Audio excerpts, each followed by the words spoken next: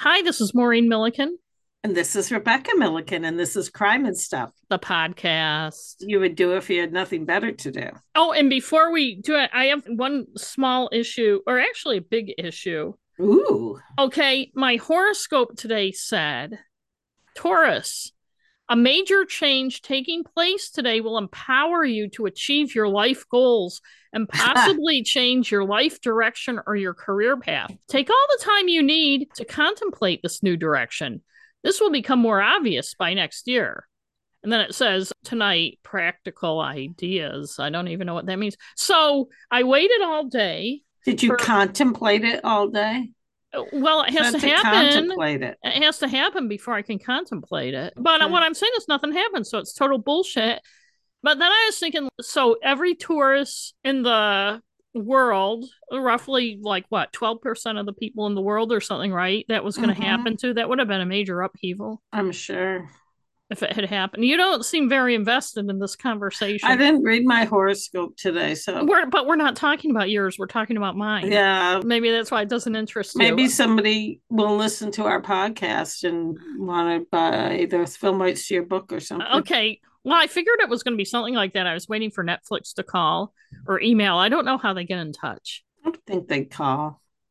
Yeah. Yeah. Except for I don't answer my cell phone. Well, Oh, because of all the proxy I spam don't answer mine calls. either. I figure somebody can leave a message if that's why God That's what invented my figure. I don't answer mine. voicemail. But anyway, I have something. It's not really an update. In June 2021, we did Gerald Goodale Part 1, Mm-hmm. the Waterville, Maine cold case murder of Geraldine Finn, who was killed by Gerald Goodale, and he was convicted just a couple of years ago. I was waiting for his trial for the murder of Janet Brochu, the 1987 murder of Janet Brochu, Mm-hmm. before I did Gerald Goodale Part 2. He did plead guilty and he was sentenced on March 2nd to 32.5 years. So this isn't really an update, just to say I am going to be doing Gerald Goodale Part 2. It won't be my next one, but it Hmm. will be the one after that. People don't have to listen to episode 102, Gerald Goodale Part. Yes, they do. Can I finish? Gerald Goodale Part 1 to understand Part 2. They're both pretty much separate and they're far enough away that I'll give his background and stuff. But as you were implying, why not listen to it? And it's interesting to me, a lot more people, podcasters and stuff who I haven't listened to, have done Janet Brochu's murder than did Yes. Geraldine Finn's. In fact, some of the stories about him pleading guilty, it said he's already serving a life sentence for another murder and don't even say who he murdered or whatever, which is just wacky. But I know. anyway, did you have anything?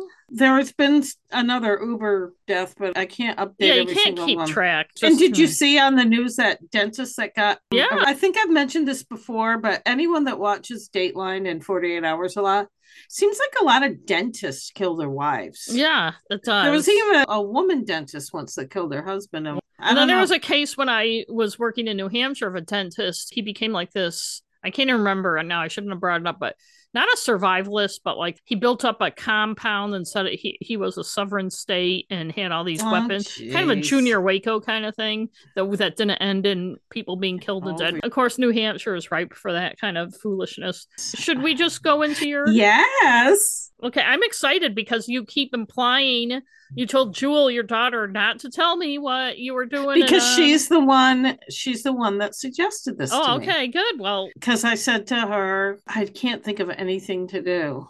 And she said, what about Euronymous? And I said, who's that? So my sources for this were Wikipedia.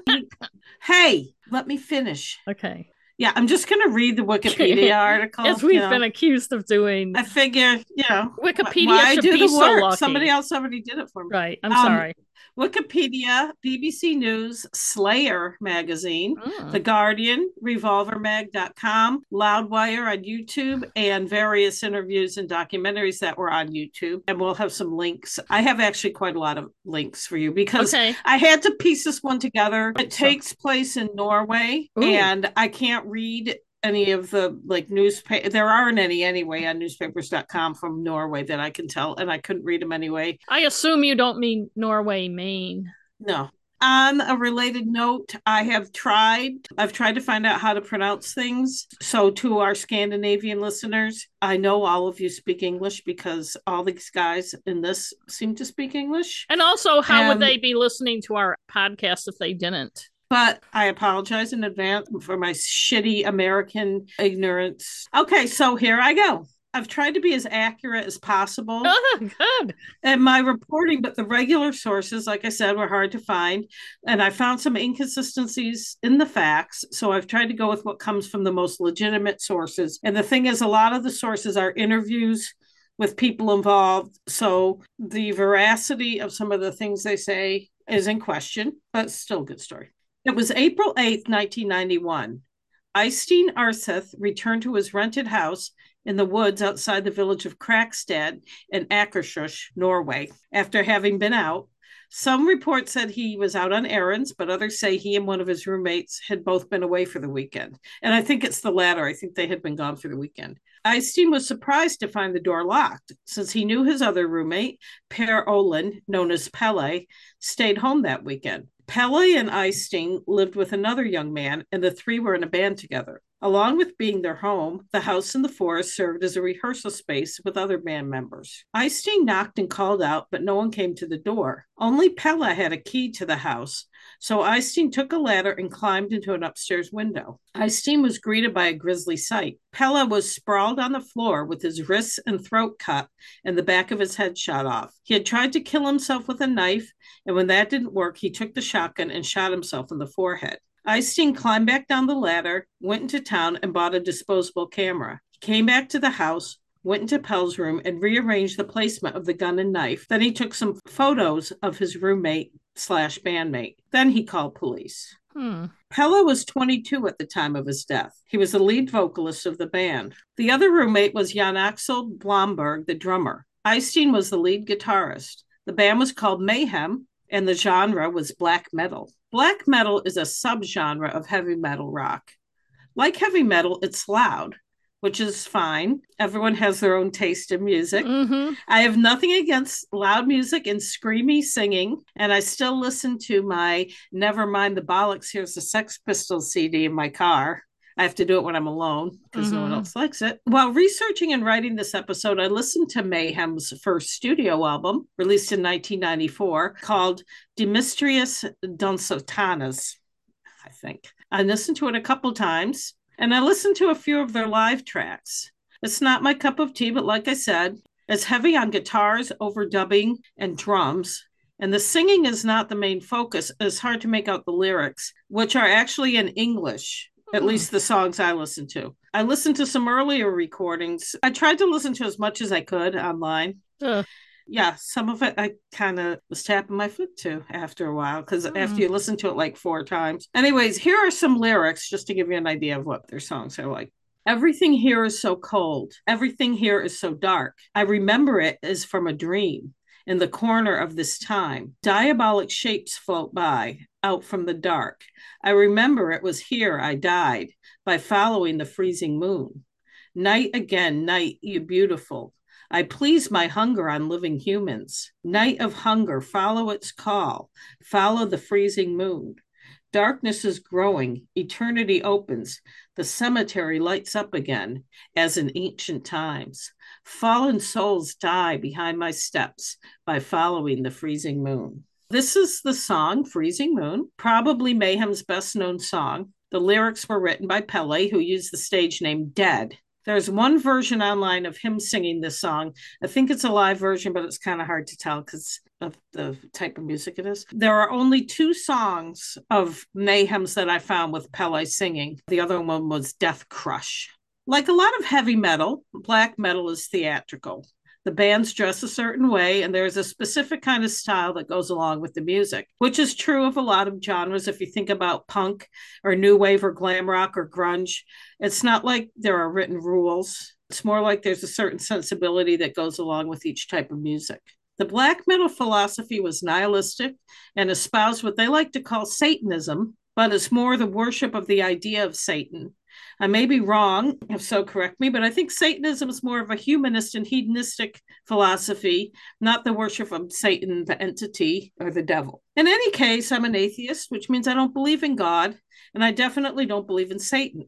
So when I was doing my research, a lot of the beliefs, music, and antics of the black metal bands struck me as silly. Some of it may be my advanced age, although the people in my story are all about my age, maybe a little younger, 5 or 6 years You younger. mean they're your age now? Now, yes. Yes. So I was their age, back Right, then. right. I was a teenager. I mean, I was a little older, in my Right. early 20s. But even back then, I can't see being affected by the quote shocking nature of black metal, even as a teenager. I think they might have been scary when I was a kid or a preteen, but the posturing and the makeup and the black outfits and scary lyrics just don't have the intended impact on me. But for the kind of people who want to ban Harry Potter and stuff like that, yes, I'm sure that they wouldn't have liked it. And I don't want to offend anybody listening, but anyone that uses Satan, the word Satan, unironically or something, no matter how they're using it, or if they use it as a serious thing, I can't. Totally. I can't take them seriously. I totally agree. And also remember, this was around the time of the whole satanic panic era, which I think had something to do with the rise of these bands. How better to shock the grown-ups than by saying you worship Satan during that time when all this fear was going around. Right. It's what teenagers want to do. Shock and scare the adults. I can see someone liking the music and the theater of it. You don't necessarily have to buy into the whole philosophy. The problem is most of these young men, and at least in this era and group of people, they were all young men, seem to take their roles a bit too seriously. And that's what my story is about. All right. The band Mayhem was founded by Eystein Arseth, Jorn Steberud, and Cheadle Mannheim in 1984. The high school students were fans of a lot of the heavy metal bands of that time, such as Motorhead, Black Sabbath, Slayer, and the British band Venom, from whom they took their name. Venom had a song called Mayhem with Mercy. Another Venom song also gave the name of the musical genre, black metal. Jorn and Cheadle had actually known each other since second grade. One of them met Eystein at an audition for a glam rock band when they were teens, and that's how they got together. Much later, when asked to define black metal in an interview in Orkustus, a fanzine, Eystein said, "If a band cultivates and worships Satan, it's black metal. And death metal music is music that cultivates and worships death. Real death metal should be something normal people are afraid of, not something mothers can listen to. Death metal is for brutal people who are capable of killing. It's not for idiotic children who want to have a funny hobby after school," end quote. I watched Venom sing the song Black Metal on YouTube as part of my research. I found it very 80s and silly. I also watched a lot of other black metal songs in my research. I'm going to keep using the word silly to describe a lot of the aesthetic because that's the only word that seems to describe it for me. If the events in this story weren't so grave, it would be hard for me to take it seriously. And I'm just interrupting the story here because I want to say that I feel like there's a danger in labeling yourself as part of a movement that has a very specific aesthetic or rules. As an artist, you should just do what you want and not try to fit in. In all arts, but especially music, there seems to be a need to label and put things in categories. If a musician is not skilled or confident enough, they will end up conforming to the rules instead of growing as an artist. That's my TED Talk for today. Yeah, thanks. I think a lot of things that happened in my story are illustrations of young people trying to push the limits to prove they were the baddest. And young people who are trying to fit into this movement are being morbid or obsessed with evil and death. And I think other things that happened were due to mental illness that people didn't understand or care about. Mayhem did a few live shows and hung out a lot, but didn't record too much. Just some demo recordings, and there were some live recordings from the early days, but they didn't release a studio album until 1994, after two of the band members were dead. Spoiler, sorry. The band did a lot of live shows, and when they first started, like many teenage bands, they played a lot of cover songs from bands they admired. But they soon started writing their own material, with Eystein doing the writing and the lead singing. The early band members later said they were still learning to play the instruments in the beginning, just like a lot of bands that age. In 1986, they recorded a demo with the title Pure Fucking Armageddon. The band also put out an EP in 1987 called Death Crush. And for those who don't know, EP stands for extended play. Back when recordings were on vinyl, we had 45s, and LPs. 45s had one song on each side. LP stands for long play, and they would usually have 5 to 7 songs on each side, depending on the length of the song. An EP might have 4 or 5 songs total, and they were smaller. They were kind of in between. And a lot of smaller bands, like local bands, would do EPs. There were a lot of personnel changes to the band Mayhem in its first years that I'm not going to get into. But in the beginning of 1988, they took on a new lead singer, Per Olin, who went by Pella. Pella was from Sweden, and a couple years earlier, he'd been in a Swedish thrash metal or death metal, whatever, band named Morbid. Pella didn't think Morbid was going anywhere, so he asked around and heard that Mayhem was looking for a lead singer. Now, again, let me remind our listeners of the time period. This was the late 1980s, no internet, but there was TV, and there are ways to share video recordings and audio tapes with people. And I remember here in the United States, there were local versions of MTV back then, and local band videos and stuff were on them.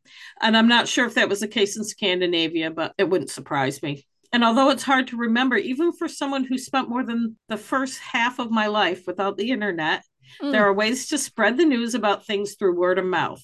And in those days, there were a lot of homemade publications called fanzines or just zines that were sold at record stores and passed around. And they would have little, they were homemade and photocopied. But in some ways, it was more fun. Yeah. Because you had to find ways to engage and interact with people in order to spread the news about things. I know, like doing my research brought back a lot of memories of that time. Anyway, Pella heard that Mayhem was looking for a vocalist.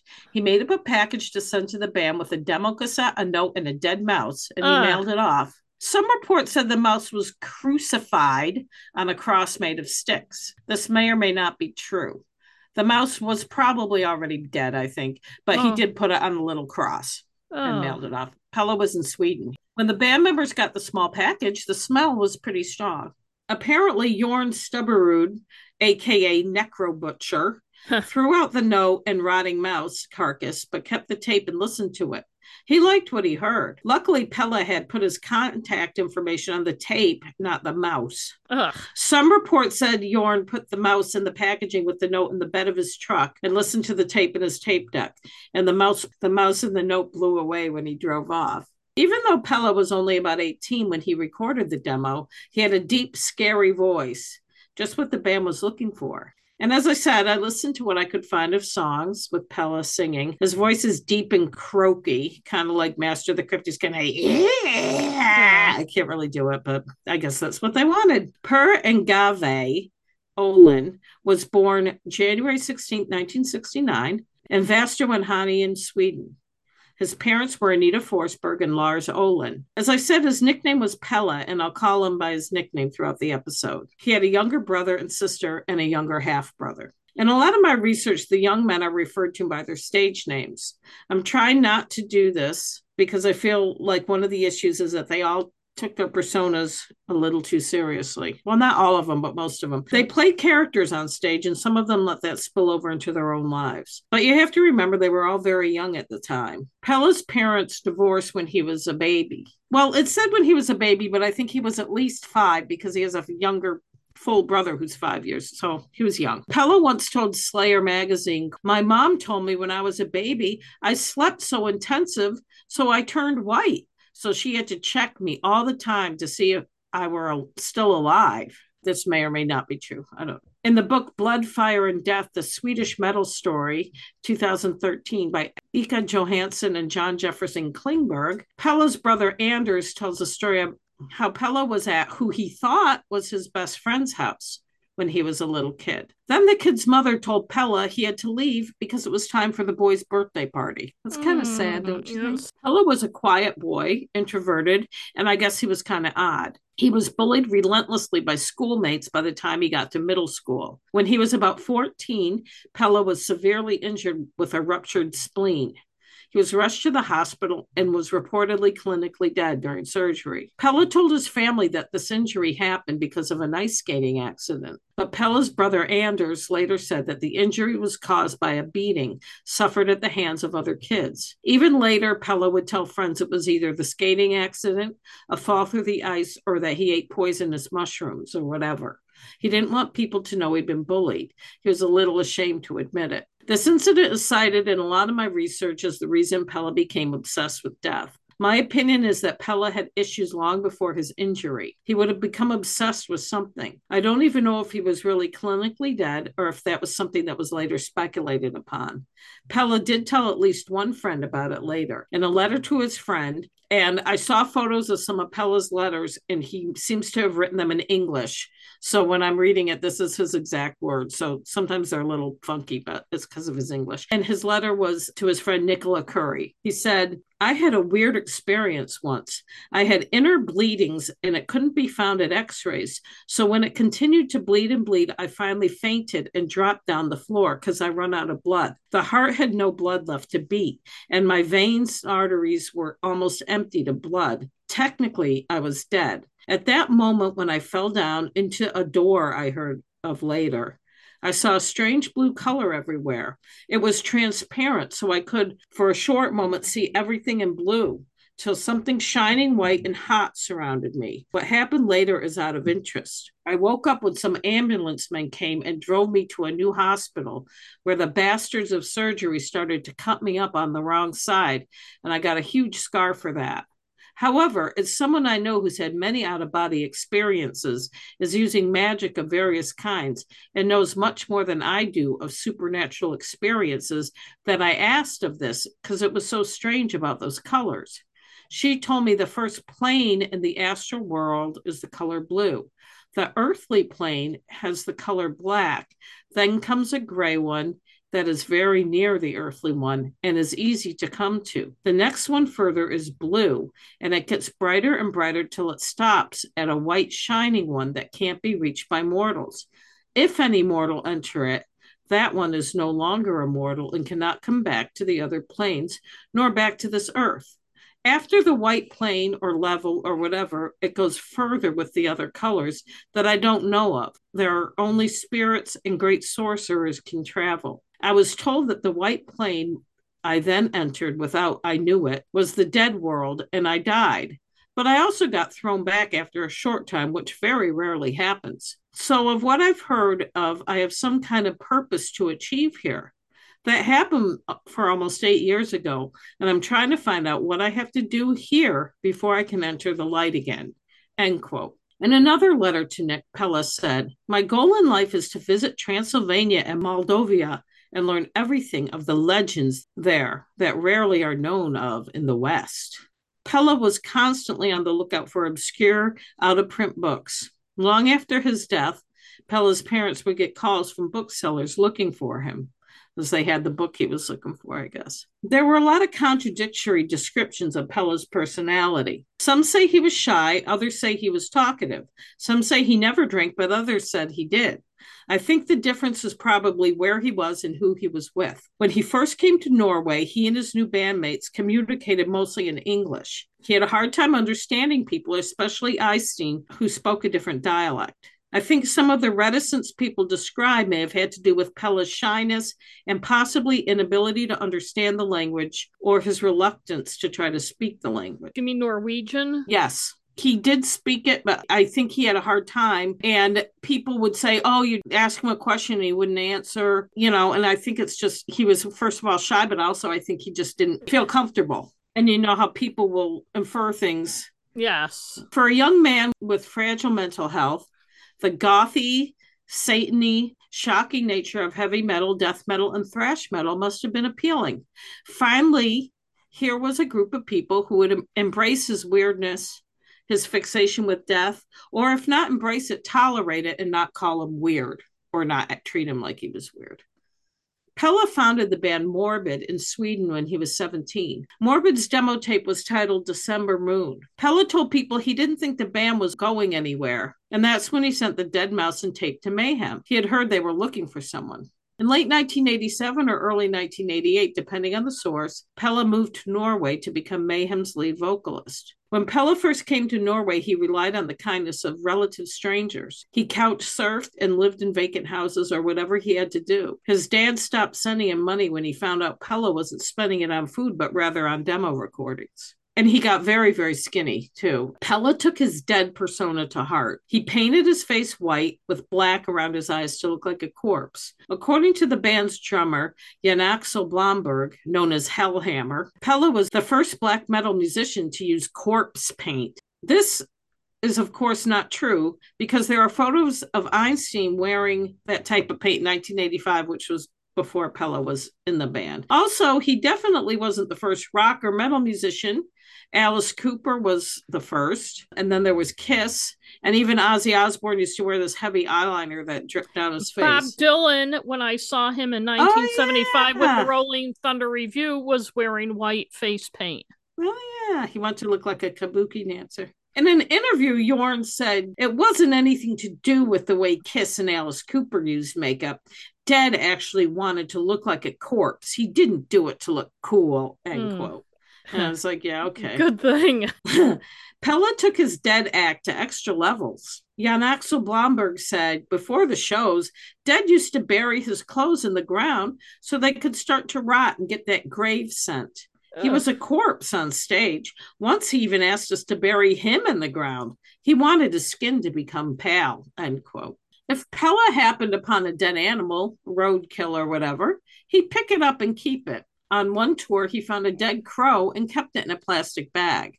He'd open the bag and stick his nose in before performing so he could go on stage and sing, quote, with the stench of death in his nostrils. There are other anecdotes along this line. He'd sniffed dead animals when he was in the studio, too, according to some sources. Pella would keep dead geese and other animals under his bed, which I'm sure endeared him to his roommates. There are other instances of Pella either killing animals or making use of dead animals. Here's a quote from a letter to a friend. You don't need to know who he's talking about to get the gist of it. By the way, Quorthon got a present from me too. On the date of 1/6/87, me and Schizo walked up to Elektra, a studio, and leave the rehearsal tape and an upside-down cross with a nailed guinea pig head on it and tied, meaning blindfolded, eyes with spikes through the eyes. And he has like an exclamation point. The guinea pig was so nice and the smell was wonderful. We leave it to the receptionist girl and told her to leave it to Ace Forsberg of Bathory. A few days later, we called Borgia, the boss on the records, Quorthon's father. He liked the band, but not the present. We all took this thing too seriously, he told us. But I think we'd not. Seriously, we think Quorthon is a poser, like Celtic Mephisto in them, end quote. Not surprisingly, the recipients of the guinea pig head, who are Quorthon and his dad, called Pella and his friend the sickest people we ever met, which I'm sure they took as a compliment. In the book Lords of Chaos by Diedrich Soderlund and Michael Moynihan, different Michael Moynihan. Bard Ethan, aka Faust, said, I remember one night he was trying to sleep. A cat was outside his apartment, so he ran outside with a big knife to get the cat. The cat ran into a shed and he went after it. Then you heard lots of noise and screaming, and there was a hole in the shed where the cat came out again. And Dead ran after it with his big knife, screaming, hunting the cat, only dressed in his underwear. That was his idea of how to deal with a cat. John Christensen, aka Metal Lion, said in the book The Slayer Mag Diaries that he thought Pella pretended that the cat was too clever to be caught, and his chasing it around with a knife was just an act. Quote, that's important for me to remember. He drew a line, end quote. Growing up, Pella loved animals and often drew pictures of them. He was a member of the Nature and Youth Organization as a child. Pella would cut himself both on and off stage. At one show, he had a knife, but Jorn made sure that the knife was dull so he couldn't cut himself. When the knife didn't work, Pella smashed a beer bottle and used the broken glass to slash his arms, spraying blood on the audience. And he cut I don't know if it was an artery or what, but he was it was really bad. Pella got bandaged up with rags and electrical tape provided by a janitor and finished the song. Pella told Slayer magazine, something I study is how people react when my blood is streaming everywhere. But that's not why I do it. That I can't do it too often, which makes me a bit mourning. And he means mourning like he's mourning, with a U. Pella also said that he liked to spray the fans with his blood and see who stayed and who left because they were, quote, the true fans. Jorn later said that Pella liked to fuck with people. As an example, he said how Pella would tell a story about how once he bled on the fans and a bunch of people left. Jorn said they left because the show went on too long and they had trains to catch, not because they were sprayed with blood. But Jorn said Pella loved to exaggerate with interviewers and others. Jorn said he never saw Pella cut himself off stage, but other people said otherwise. Per Ur Spedivefeld, who founded the band Kemfar in 1994, his stage name's Dolk, told The Guardian in 2019 that the group was at a party once and Pella, quote, started to cut himself with a knife. We were so used to it, we put him in handcuffs and left him lying in the corner. He didn't stop drinking. Later, we drove into town and left him in front of the police station just to make sure he didn't do more stupid stuff to himself and then went on partying, end quote. John Christensen, aka Metal Lion, also told the story of that party in the book Blood, Fire, and Death. He talked about how Pella and Thomas Lindberg, the front man for the band Grotesque, met and bonded at a New Year's Eve party in 1989 hosted by John. Quote, Pella and Tompa together would result in complete chaos. They sat in my parents' bedroom cutting themselves with blades. It looked terrible in there. We had to throw away everything with blood stains. He, meaning Pella, tipped over a big table full of beer bottles in the living room. And then he tried to smash the big window facing the garden. According to John, that was when they gathered Pella up and brought him to the police station. He said to get the cuffs removed. Pella didn't remember any of it the next day. Thomas, or Tompa, as he's called in the quote, himself said, Metal Lion's parents weren't home, so me and Dad sat on their bed drinking his mom's champagne. We were having intense discussions. We're going to Transylvania tonight, you and me, Tompa, he said. Somewhere in that fog, I remember thinking, no, I don't think we'll be doing that this evening. I remember it ended up with me hiding in Metal Lion's room, not because Pella was aggressive, but because he was totally fixed on the notion that we were undertaking this great journey together since we were so close. The band would also get pig and sheep's heads from a butcher, the father of a friend. They stuck them on stakes at the front of the stage as they performed. They had been doing this for years before Pella came, but he embraced it, loving the dead animals as he did. They would toss the heads into the audience sometimes. Sounds like a fun show. In an interview in Slayer, the fanzine, Pella recalled, before we began, there was a crowd of about 3,000 in there. But in the second song, Necro Lust, we began to throw around those pig heads. Only 50, he means of the audience, were left. If someone doesn't like blood and rotten flesh thrown in their face, they can fuck off. And that's exactly what they do, end quote. I shouldn't laugh. The Wikipedia entry, one of them, mentioned that Pella made an appearance in a 1986 video by Candlemas called Bewitched. I can't tell if the video is supposed to be ironic or serious, but it's very, very silly. It's this guy getting out of a coffin, and I can't. Well, I'm going to give you a link. Yeah. There are several blonde guys with long hair in the video, so I'm not sure which one Pella is. I tried, but I couldn't tell. All those Swedish and Norwegian guys look alike. I've seen a few photos of him. There are some online. I can post them. I will say the lead singer of Candlemas he does have a very good voice. And the song is now in my head. He's like, you are bewitched. And then he points to people. It's really funny. There's also a video of Mayhem's song Death Crush, and it has a video in the beginning before the song starts of Pella without makeup kind of playing around in I think it's around their house, and he looks just like a regular nice young man, just looks like a shy guy. Some friends and acquaintances describe Pella as strange, depressed, introverted. Jan Axel Blomberg said Pella was a very strange personality, depressed, melancholic, and dark. Chidel Mannheim, who had been the drummer for Mayhem before Jean Axel Blomberg, said Pella was like Marvin the Paranoid Android, a character created by Douglas Adams, who wrote The Hitchhiker's Guide to the Galaxy, which spawned many sequels in radio and TV shows. Just to give you an idea, here's a quote from Marvin the Paranoid Android from the radio show Fit the 12th. I didn't ask to be made. No one consulted me or considered my feelings in the matter. I don't think it even occurred to them that I might have feelings. After I was made, I was left in a dark room for 6 months. And me with this terrible pain and all the diodes down my left side. I called for succor in my loneliness, but did anyone come? Did they hell? My first and only true friend was a small rat. One day it crawled into a cavity in my right ankle and died.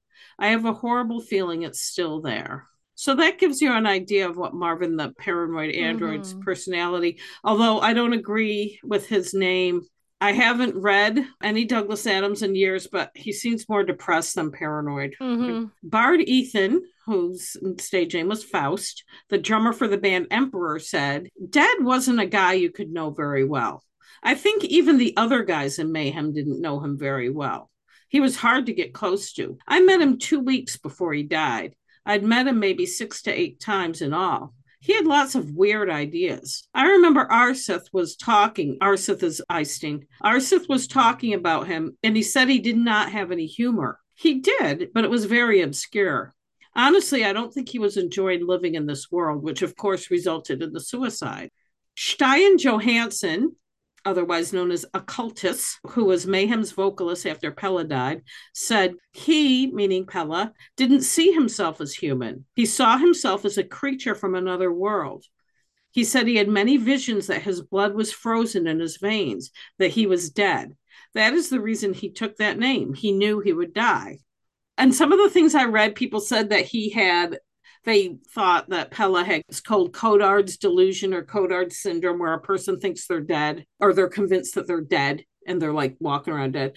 That is not in itself a mental health diagnosis. That comes with other forms of mental health problems like psychosis or schizophrenia. That's not a thing that stands alone, but people like to say it. In the documentary Once Upon a Time in Norway, Anders Odden from the band Cadaver claimed Pell buried himself in a coffin for 3 days to get death fungus under his eyes. That sounds pretty unlikely because I don't see how he could be buried for 3 days. But Pell did ask people to bury him in the ground. I just don't think he got any takers. As for Eystein Arseth, aka Euronymous, he said, I honestly think Dead is mentally insane. What other way can you describe a guy who does not eat in order to get starving wounds, or who has a t-shirt with funeral announcements on it? Yes, Pella used to clip funeral announcements and obituaries out of the newspaper and pin them to his shirt. Pella's personality depended on who you talked to. Jorn, who called Pella his, quote, little brother, was asked if he thought Pella was depressed. He said, no, I usually picture him smiling from ear to ear, such a happy guy. In his book, The Death Archives, Mayhem 1984 to 1994, Jorn Stuberud said, Pella wasn't a gloomy guy at all, but he was very introverted. And I think Jorn Stuberud, he was the bass player, Necro Butcher. I might change my name to Necro Butcher. Yeah, I think it would work. He seems like he really knew him the best and was the nicest to him. Although Eystein and Pella were in a band together and lived together, they weren't exactly friendly. People who knew the two men said that Eystein seemed fascinated by Pella's death obsession and self-destructive behavior. Eystein thought it helped Mayhem's image as a badass, evil band, the most shocking and extreme. He used to encourage him to cut himself and stuff. Chettle Mannheim said, I don't know if Eystein did it out of pure evil or if he was just fooling around. Although Eystein and Pella were in a band together and lived together, they weren't exactly friendly. People who knew the two men said that Eystein seemed fascinated by Pella's death obsession and self-destructive behavior. Eystein thought it helped Mayhem's image as a badass, evil band, the most shocking and extreme. Chettle Mannheim said, I don't know if Eystein did it out of pure evil or if he was just fooling around. Some people said Eystein would encourage Pella to commit suicide. It's not clear if he was really serious or if maybe he didn't take Pella's suicidal stuff seriously. I can see someone repeatedly saying they want to kill themselves and someone else saying not really seriously, yeah, sure, go ahead and do it. Just because they were sick of hearing about it and didn't think the person was serious. I'm not saying it's a nice thing to do, but Eystein didn't seem like a nice person. Once you hear more about Eystein Arseth's personality and behavior, it's not beyond the realm of possibility that he really did want Pella to kill himself. The band's house has been described as an old house in the forest, but it was actually a nice house owned by the parents of some of the boys' friends. And it kind of sits over as a lake or something. It's over the water. It's really nice. Oh, that sounds nice. I nice. saw it online. Somebody posted, oh, look what house is for sale. I have the link. So okay. It's been fixed up, I'm sure, since then. because it's been 30-something years.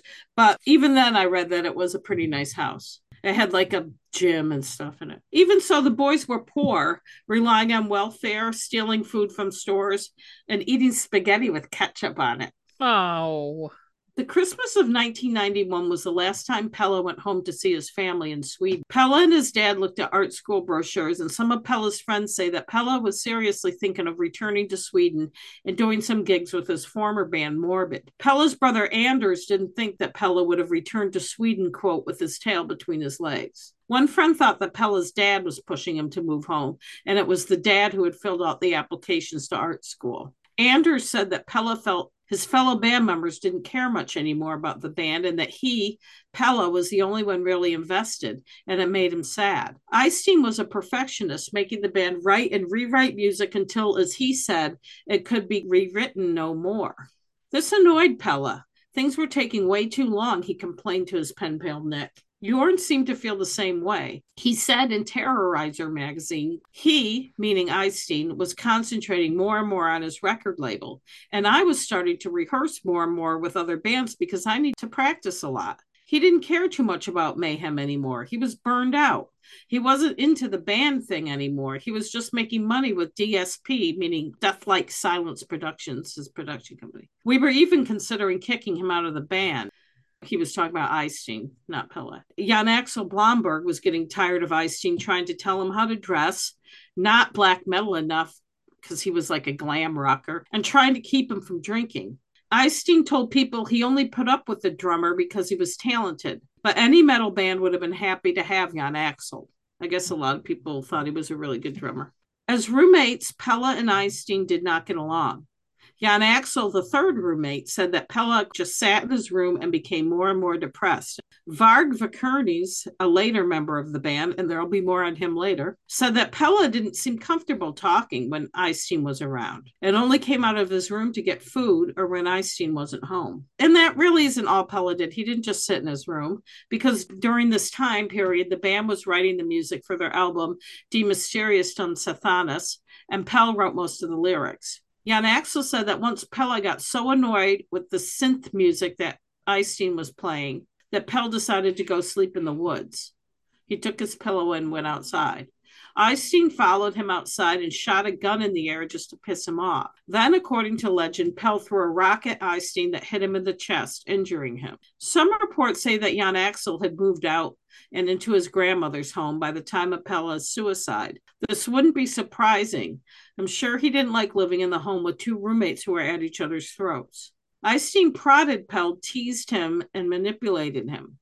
Others around them insisted that Eystein thought Pelle was brilliant, and he probably did. And even though Eystein himself was also admired as smart and talented by those around him, he was narcissistic and controlling. Others thought that Eystein was envious of Pelle and wanted to be the only talented and brilliant one. And don't forget, these were pretty much kids. They were barely out of their teens when they first met. Pelle left this suicide note. And one thing I read said it was translated from English to Swedish. I don't know if it was or not, because he seemed to write a lot of stuff in English, but I'll read it to you. It's sad.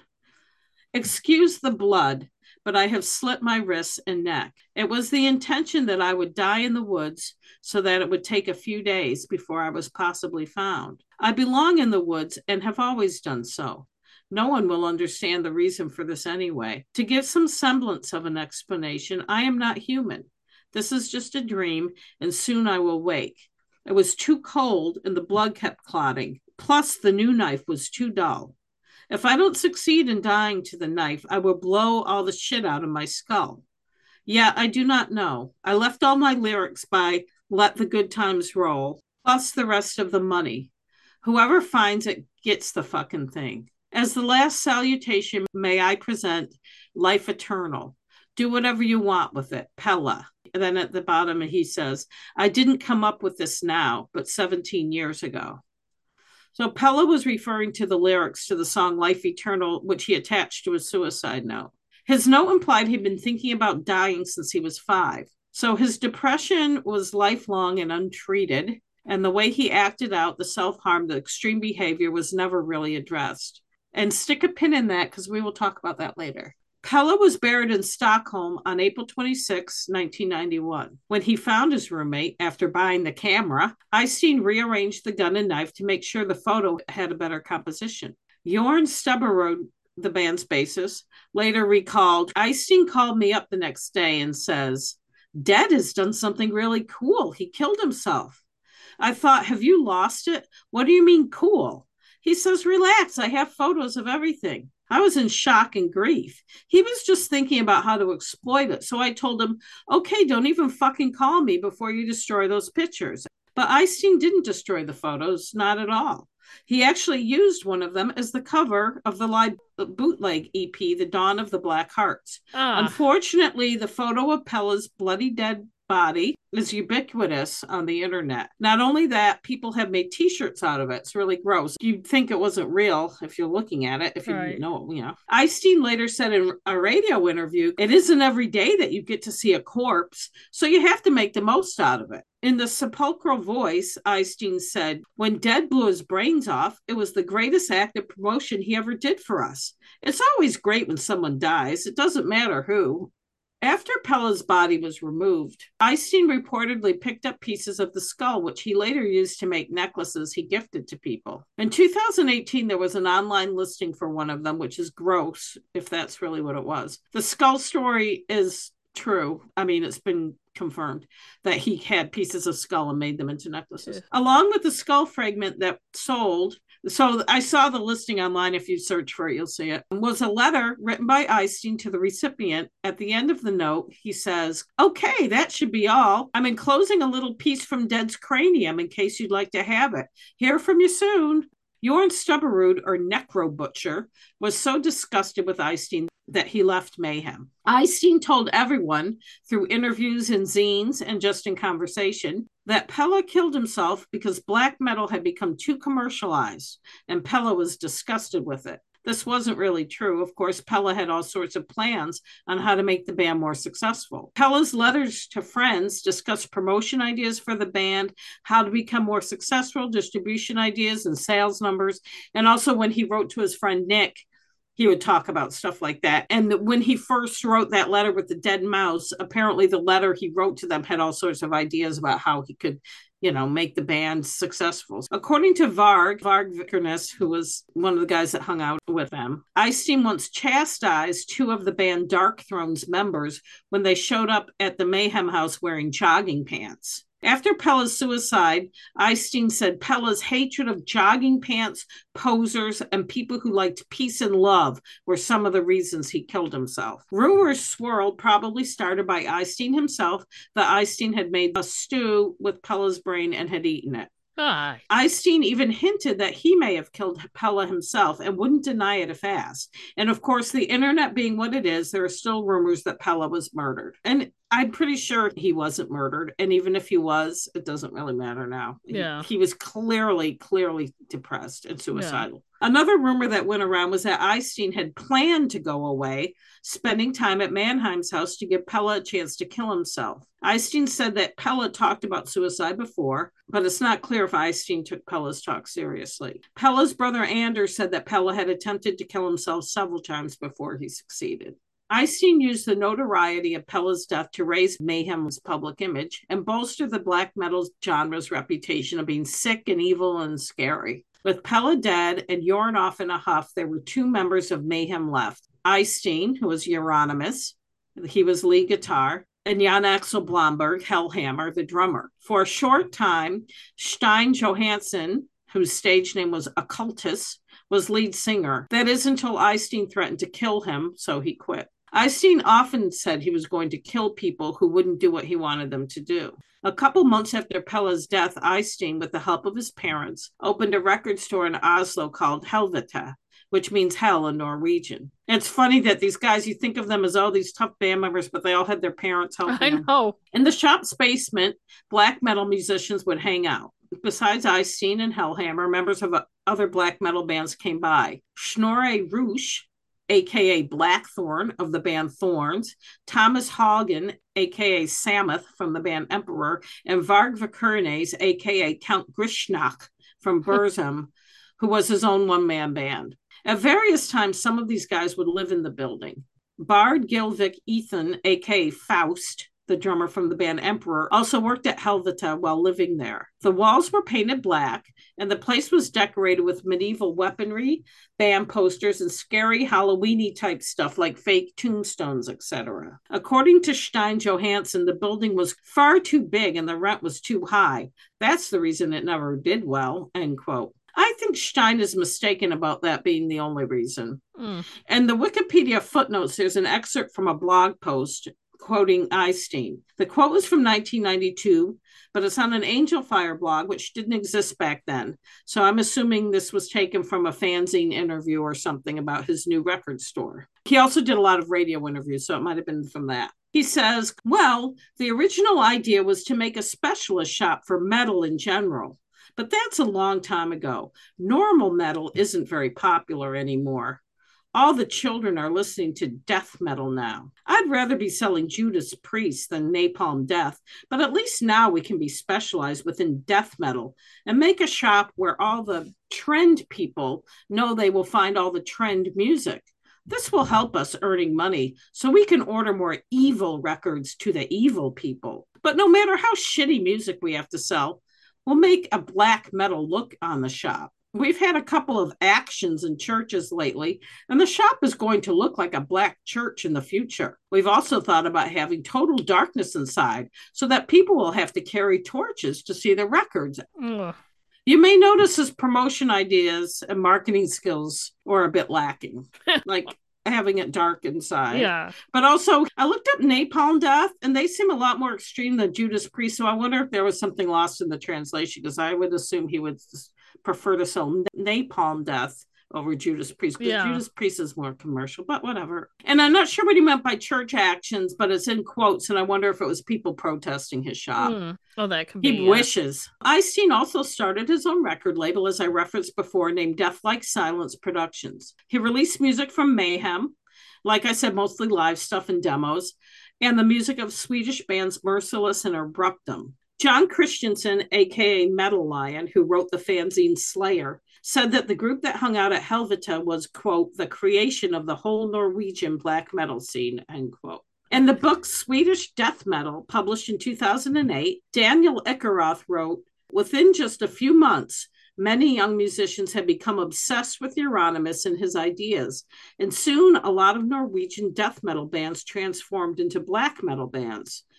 The band Amputation became immortal. Thou Shalt Not Suffer turned into Emperor, and Dark Throne swapped their Swedish-inspired death metal for primitive black metal. Most notoriously, Old Funeral's guitar player Christian, later renamed as Varg, Verkinus, had already left the band to form his own creation, Burzum, end quote. Vagard Tviden, stage name Inshan, also from the band Emperor, said, if you were trusted, if they knew you were serious in your views, you were accepted. As I did my research, Eystein struck me as someone who is very self-absorbed to the point of being narcissistic. And those kind of people tend to say ironic things without any self-awareness. He liked to act elitist about black metal and his circle of followers, saying he wanted to keep it underground. But in an interview in 1993, he said, those who scream most about being an underground is often those who make so bad music that they don't have a chance to get big themselves. I wouldn't mind making DSP big and earn $1 million as long as I don't change my ways of thinking and being. If there were 1 million black metal fans in the world, most of them would be jerks, but there would be really many true and brutal people as well. The bigger we get, the more we can manipulate people into thinking like us. And I just want to note some of these quotes, like I said, are translated and some are verbatim. And he was speaking English in this interview, so that's why it sounds kind of funky, but you get his gist. He speaks better English than I speak Norwegian. There were also some recordings of radio interviews in which Eystein says, not everyone deserves to own Mayhem's records. Only a few people really deserve to have them. But he figures other people might, deserve it later. It's like, okay, bud. Eystein was born on March 22nd, 1968 in Egersund, Norway, which is a small town. I think it's in the south of the country. He was a good student and a polite boy, but that's about all I can find out about him, except that his mother reportedly had liberal political views. Eystein acted as a mentor to the younger musicians who came to Helvete, like the musicians in the band Emperor and to Varg Vikernes. And they were all teenagers at the time. Some were like 13 or 14. And they said he was really nice to them and helpful. And they all idolized him too. So Varg Vikernes soon became the bass player of Mayhem, replacing Jorn. Even though Eystein helped Varg, who was 5 years younger than him, releasing Burzum's music and giving him a place in the band, the two young men often butted heads. Bard Ethan said, "It sounds really silly, but I think there was a little bit of a contest between them to see who could be more evil. It created a very difficult situation, especially for Euronymous, who wanted the glamour and the showbiz. With him, there was a lot of smoke, but not so much fire. Still, Eystein played guitar and the gong on some of Burzum's music. The two men spurred each other creatively, but also competed for the title of the most extreme. Eystein admired fascists and totalitarian leaders. He collected Eastern Bloc memorabilia. When he was a teen, he was a member of the Norwegian communist youth group called Red Ungdom, whose beliefs skewed towards Marxism and Leninism. He eventually left Red Ungdom, calling them a bunch of humanists. He said, "As I hate people, I don't want them to have a good time. I'd like to see them rot under a communist dictatorship." I can't take anything he says, and I don't know if he really took it seriously. Jan Axel Blomberg said Euronymous wanted to be the most extreme person, and he thought communism was very extreme. But in a letter Eystein wrote in the early 1990s, he said that almost all of the black metal bands in Norway are more or less Nazis, and he included Mayhem in this group. However, the lyrics and message of the band didn't seem to espouse Nazism, and they had agreed when they started to be apolitical. So I will say, however, that some of the Mayhem song lyrics prior to Pella taking over the songwriting were really gross and misogynistic. Not surprising, given the sausage fest that the metal scene was and still is. Eystein claimed to be religious and called himself a theistic Satanist. In an interview with Isa Landapera, that was conducted in 1993, Eystein said, "I believe in a horned devil, a personified Satan. In my opinion, all the other forms of Satanism are bullshit. Satanism comes from religious Christianity, and there it shall stay. I'm a religious person, and I will fight those who misuse his name. People are not supposed to believe in themselves and be individualists. They are supposed to obey and to be the slaves of religion," end quote. In Beat magazine in 1993, he said, "We praise evil and we believe blindly in a godly creature, just like a Christian. Scientists can't disprove religion, no matter how hard you try. You can't explain the universe. You can't leave out a religious belief." Both Eystein and Pella had originally liked Anton LaVey and Aleister Crowley, both famous Satanists, and you can Google them because I don't have time to explain. But both young men came to disdain them. Eystein said he would, quote, "never accept any band which preaches Church of Satan ideas because they are just a bunch of freedom and life-loving atheists, and they stand exactly the opposite of me." When the Beat interviewer asked him what he thought of Crowley's quote, "Do what thou wilt shall be the whole of the law," Eystein said, "People shall do what we want them to do. We're against freedom," and forced a band from Rogaland in Norway, Beelzebub, to split up. In the documentary Until the Light Takes Us, Varg said, "To Arseth, everything was about image, and he wanted to appear extreme. He wanted people to think of him as being extreme, the most extreme of them all, but he didn't want to be extreme, and he wasn't really extreme," end quote. On June 6, 1992, the Fantoft Stava Church in Bergen burned down. The cause was determined to be arson. For those of you who don't know what a Stava church is, and I had to look it up, they are Christian churches that date back to the Middle Ages. They're wooden structures with carved dragon heads and stuff on them. Some are really high and look almost like a bunch of roofs stacked on top of each other with a steeple on top. And they have roof shingles that look like reptile scales. They are truly beautiful, and the person who torches something like that is a fuckhead. The Fantoft Church dated back to the 12th century. It was destroyed by fire. During the next 7 months, into the winter of 1992-1993, at least 7 more churches were set on fire. It wasn't uncommon for Stava churches to burn. Like I said, they were almost all wood. Poor wiring and lightning strikes happened, but this was obviously something else. In January 1993, Varg and Eystein came up with an idea to get some publicity for black metal. Varg gave an interview as Count Grishnak, supposedly anonymous, in which he not only admitted to the church fires, but for stabbing a man to death at Lillehammer. Varg was arrested before the newspaper, the Bergens Tidende, even published the interview. Some other members of the Helvete group were also arrested, but released quickly because there was not enough evidence to hold them. Varg himself was released in March of 1993 because there wasn't enough evidence. Varg, or Burzum, he was a one-man band. His band was Burzum, but he went by Count Grishnak, but his name was Varg. His next album came out with a picture of the burned-out carcass of a stave of church.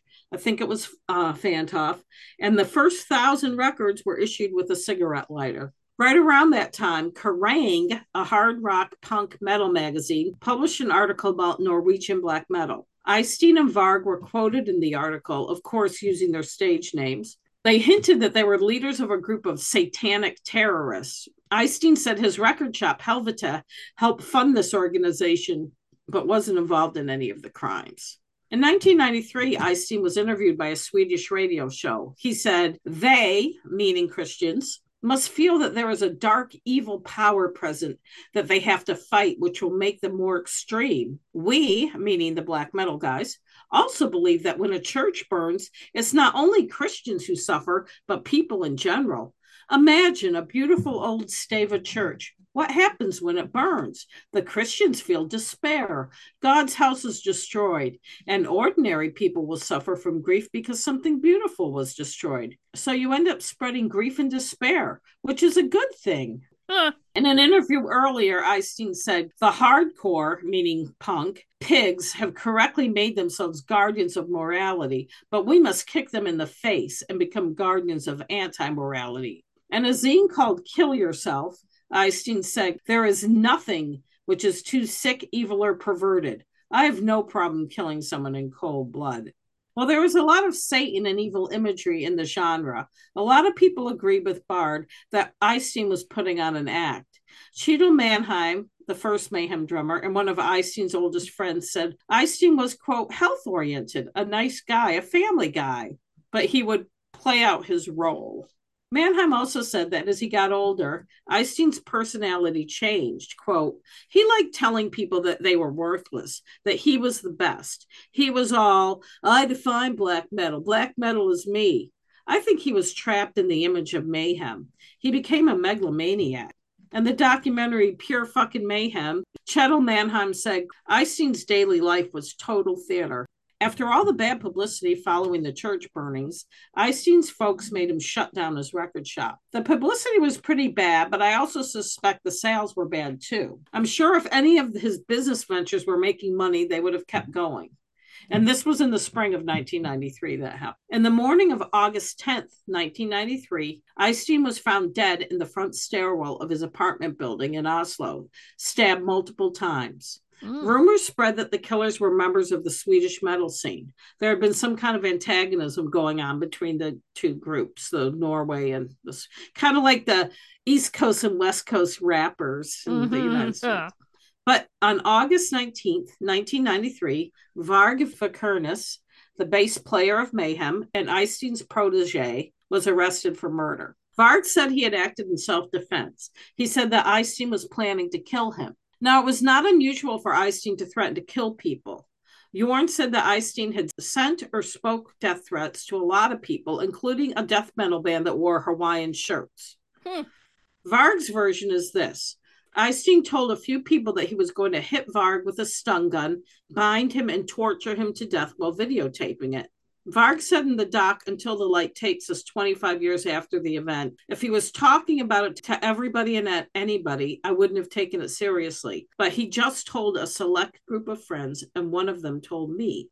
Varg said that Eystein lured him to Oslo on the pretense that Varg had to sign some contract. If you recall, Eystein published Varg's Burzum music. This is Varg's story in his words, as told in the 2008 documentary Until the Light Takes Us. And he said this, he speaks very good English. And one thing I'm going to say about Varg, he's a very good looking guy, but of course, all those, Scandinavian guys are, no, they aren't all good looking, but a lot of them are tall, The only reason he had come to me was a contract between Burzum and his label. So he sent me the contracts and wanted me to sign them. And he wanted me to meet when we were signing them. Okay. I saw no reason to wait. Let's just go to Oslo and get done with it. But of course, it takes some time to get to Oslo. You know, it's 500 kilometers of bad roads and mountains. It took some time to reach. He said he was sleeping. I told him, well, I don't care if you're sleeping. Open the door. And he opened the door, which is rather strange, really. You know, he just opened the door. And even though he had plans to kill me, and when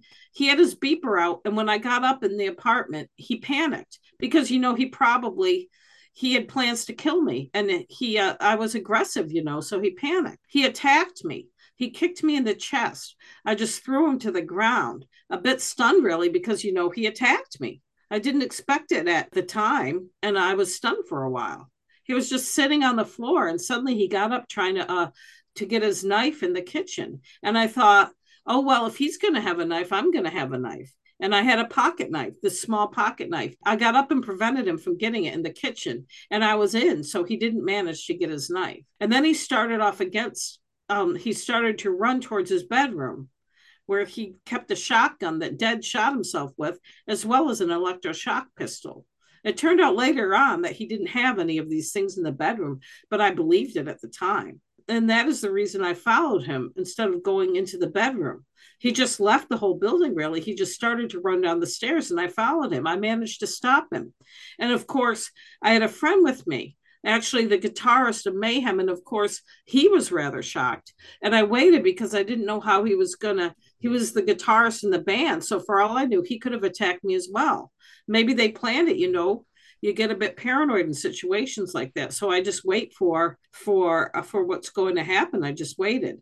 Arseth was on the floor. He broke a lamp on the wall. He was swimming in glass fragments, and with all his underwear, he was rather bloody. And this other guy just ran past me, and of course I understood that he did. Okay, it's not part of it. So after my okay, are you okay? He just ran off. And then I remember that he had my car keys, and I had blood all over myself. And Arseth got up and attacked me again. So I finished Arseth up. And then he made a stabbing motion. You know, when you say stab, chop, stabbed him in the skull. So he died immediately. And I followed the other guy, but he ran to the car. So I managed to calm him down. You know, he gave me the car keys, and I opened the car, you know, and we drove back. So that's the end of his thing. And in the later blog post, Varg's story is a little different. He has a blog, and we'll talk about that later. I don't know if he still does, but he did. He says, I gave chase. I stabbed him and was a bit surprised when he ran out of the apartment instead. It made no sense to flee, and it made me angry to know that he had started the fight, but the moment it didn't go his way, he decided to flee instead of fighting like a man. Such is always something I've disliked strongly. He had showed his intention to kill me, and even though he was no longer a direct threat to me, there and then I did not feel any bad for killing him. His cowardice had made me angry, and I saw no reason to let him live, not when he had showed his intent to kill me. Had I let him live, I would only have let him have another attempt at my life later on. When Varg was sentenced, or when he was found guilty, not sure which, but he was in court, he turned and looked at the camera and smiled. This just cemented the public's opinion of black metal and the musicians who played it, that they're evil, you know, because of his smile. Regardless of whether it was self-defense or not, Varg stabbed Eystein 23 times, twice in the head, 5 times in the neck, and 16 times in the back. So a bit of a departure from his self-serving story. And it's funny how his story sounds like all the ones we've read. I know. I was thinking that. Snorre Rook, a.k.a. Blackthorn, who was the guitarist for Mayhem at the time, said that in the summer of 1993, he was having mental health issues and almost went to a mental hospital. Instead, he went to Bergen, which is like southwest of Oslo, and stayed with Varg. Snorre testified that Varg did plan the murder and made him go along. Snorre said, I was neither for it or against it. I didn't give a shit about Eystein. Varg said that Snorre came with him to show, you know, how he said, oh, I had to go there to sign this contract. He said Snorre came with him to show Eystein some new guitar riffs. It's like, yeah, right. That makes sense. Snorre was convicted and sentenced to 8 years in prison for taking part, although according to him, he stood downstairs and smoked through the whole murder. Varg went to trial in May 1994. The prosecution, or whatever it's called in Norway, I don't know, said what happened was this. Varg, Snorre, and an unnamed third person also planned the murder. On the night before the killing, Varg and Snorre drove to Oslo. The third person stayed back in the apartment, rented movies, and used Varg's credit card to make it look as though he were still in Bergen. Varg had left the signed and dated contract at Eystein's apartment, so he's really bright. Varg's fingerprints were in blood at the scene. The police questioned all the teenagers that hung out at Helvete about the murder plot, and also about the church burnings from the year before. An added bonus was that they found out all about the murder in Lillehammer. Remember, Varg said he had stabbed a man to death. This is what police found out, and this is what was used against Varg at his trial. Varg was getting tired of Eystein's controlling ways, and also his slowness at paying Varg's royalties from the Burzum music that was selling.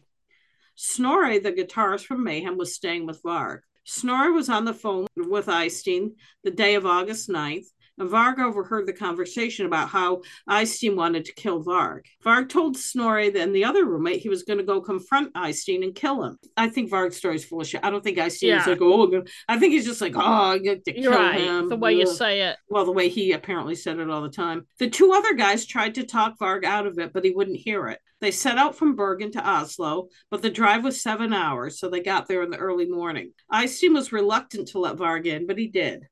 Snorri stayed downstairs. Varg and Eystein talked for a while before Varg attacked Eystein. During the struggle, Eystein broke a lamp and an artery in his foot got severed, and he also received several puncture wounds. It was a bloody scene. Varg Vikernes' trial began on May 2nd, 1994, and Varg was found guilty and sentenced on May 16th. He was convicted of murder, 3 counts of arson, 1 count of attempted arson, and those are for the church fires, and the theft and storage of explosives. He never acknowledged guilt for any of these charges except the explosives. Varg was given the maximum sentence in Norway, which is 21 years in prison. That's the maximum sentence they have there. The day of his sentencing, 2 churches were set on fire in the country by dumbasses showing support. Varg was born February 11th, which is my daughter's birthday, 1973. His birth name was Christian, but he went by Varg. He was born and raised in Bergen. He started playing guitar at 14, and by the age of 16, he'd formed his own band, Kalashnikov. He played guitar for a few bands as a session musician, and as I said earlier, he recorded music as Burzum. Varg's mother worked for an oil company, and his father was an electronic engineer. When Varg was 6, the family moved to Iraq for a year. His father did some work for Saddam Hussein, supposedly. Varg went to school with Iraqi children. They said something about how the other school was full or something, so he went to a regular Iraqi school. He noticed he was treated differently because he was white. He said, though the teachers at the school often resorted to corporal punishment, that the teachers, quote, didn't dare hit me because I was white. As he grew up, Varg developed white supremacist and other extreme beliefs. His parents have said they don't understand how he got that way. Varg said in an interview in the book, The Lords of Chaos, that his parents were hypocrites. Varg's dad was upset that Varg had a Nazi flag in his room.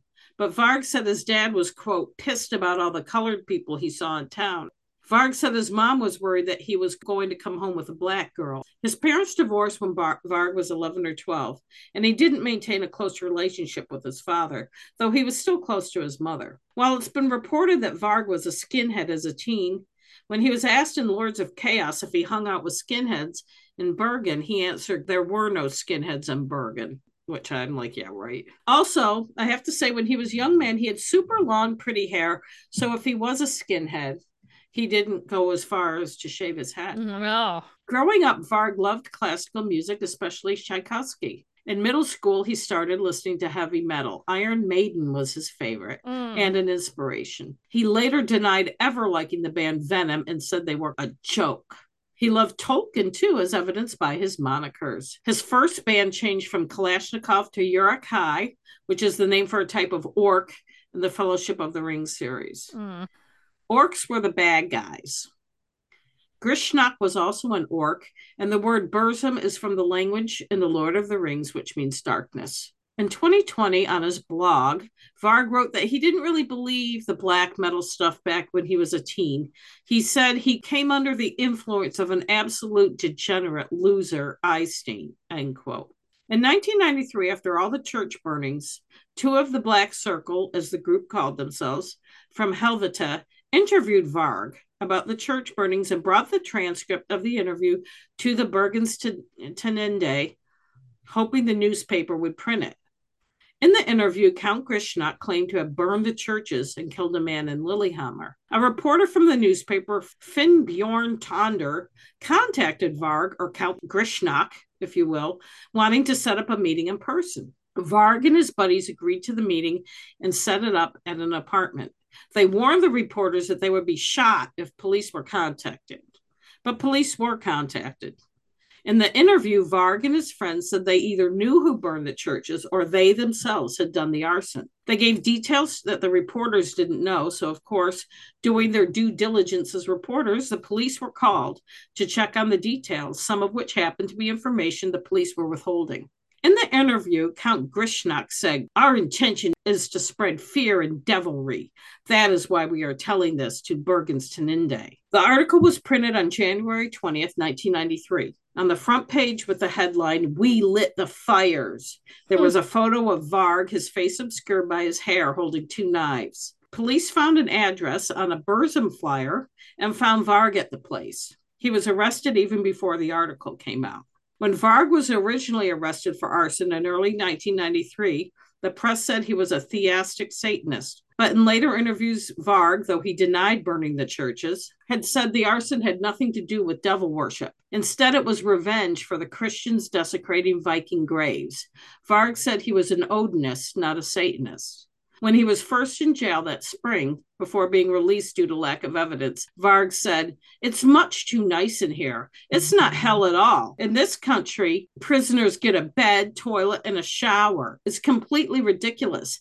I asked the police to throw me in a real dungeon and also encourage them to use violence," end quote. It's like, well, maybe you should come to the United States, honey. No shit. I mentioned before that Varg had been convicted of theft and possession of explosives. He had 150 kilograms of explosives, not sure what kind, and 3,000 rounds of ammunition in his home when he was arrested. It's been reported that he was planning on blowing up the Blitz house in Oslo. The Blitz house is apparently still around. It started out as a squatter's house for anarchist, communist, anti-fascist punk rockers. Now it's an established left-wing center. In 1993, it was still a squat house, but they were all a bunch of left-wing punks. One dumb theory that I heard is that Varg killed Eystein because he thought, since Eystein said he was a communist, that he would object to Varg's plan and try to stop. And so that's why Varg killed. This theory doesn't make sense because Eystein wasn't so much a communist as he was a fascist, and he probably would have loved the plan.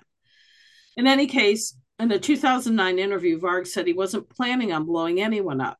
He was just hoarding arms, quote, in order to defend Norway if we were attacked anytime. Now, what about the guy that Varg bragged he stabbed to death in Lillehammer? Well, there was actually a murder in Lillehammer committed by a black metal musician. The killer was Bard Ethern, a.k.a. Faust. 16-year-old Bard had been hanging around the Black Circle at Helvete for about a year, and he lived there and worked there. He had a fascination with Nazis and serial killers. He told a fanzine prior to the murder, he was a drummer before the murder, so they were interviewing him. It's interesting to know what actually made these people commit the crimes they have and what social background they have, etc. Besides, I love the gory details and pictures. On August 21st, 1992, Bard was in his hometown of Lillehammer when he stabbed Magne Andreasen to death. Bard was walking home late at night through a park that was set up for the upcoming Olympic Games when he passed Magne, who propositioned him. Bard decided at the spur of the moment he wanted to kill the stranger. He acted like he did want to go in the bushes with him and have sex. So once they got in the bushes, Bard pulled out a knife and stabbed Magna in the abdomen, neck, and back multiple times. I think one of the things I read, it was over 30 times he stabbed him. Jeez. Then he rushed back to his mom's house and threw his bloody clothes in the wash. No one had seen him. No one in the park, and not his mom. She was asleep. When he got back to Oslo the next day, he told Varg and Eystein about it. They were impressed and invited Bard to a church burning. On August 23rd, 1992, the Holmenkollen Chapel was burned. The police didn't know who could have done either crime. They had no clue. But after pressuring the kids at Helvete the next year, they found out. It's not clear what other evidence the police had for the church burnings. I don't know if it was just that they were told these three did it or if they were able to find other evidence that wasn't clear. But it was enough to convict Varg, and Eystein probably would have gone to jail as well. Bard Eythun was sentenced to 14 years for the murder of Magna Andreasen. I'd like to tell more about the victim, but I can't read Norwegian and there really isn't much about it. But he was like a middle-aged guy cruising through the park. Mm-hmm. Poor guy. At Eystein's funeral, Jorn Stuberud, who's Necro Butcher, and Jan Axel Blomberg, Hellhammer, decided they would revive and continue the band Mayhem and finish the album that Eystein had started recording. In 1994, De Mysteris Dansatinus was released. And sorry if I mispronounced it, all you metalheads. It was dedicated to Eystein, aka Euronymous.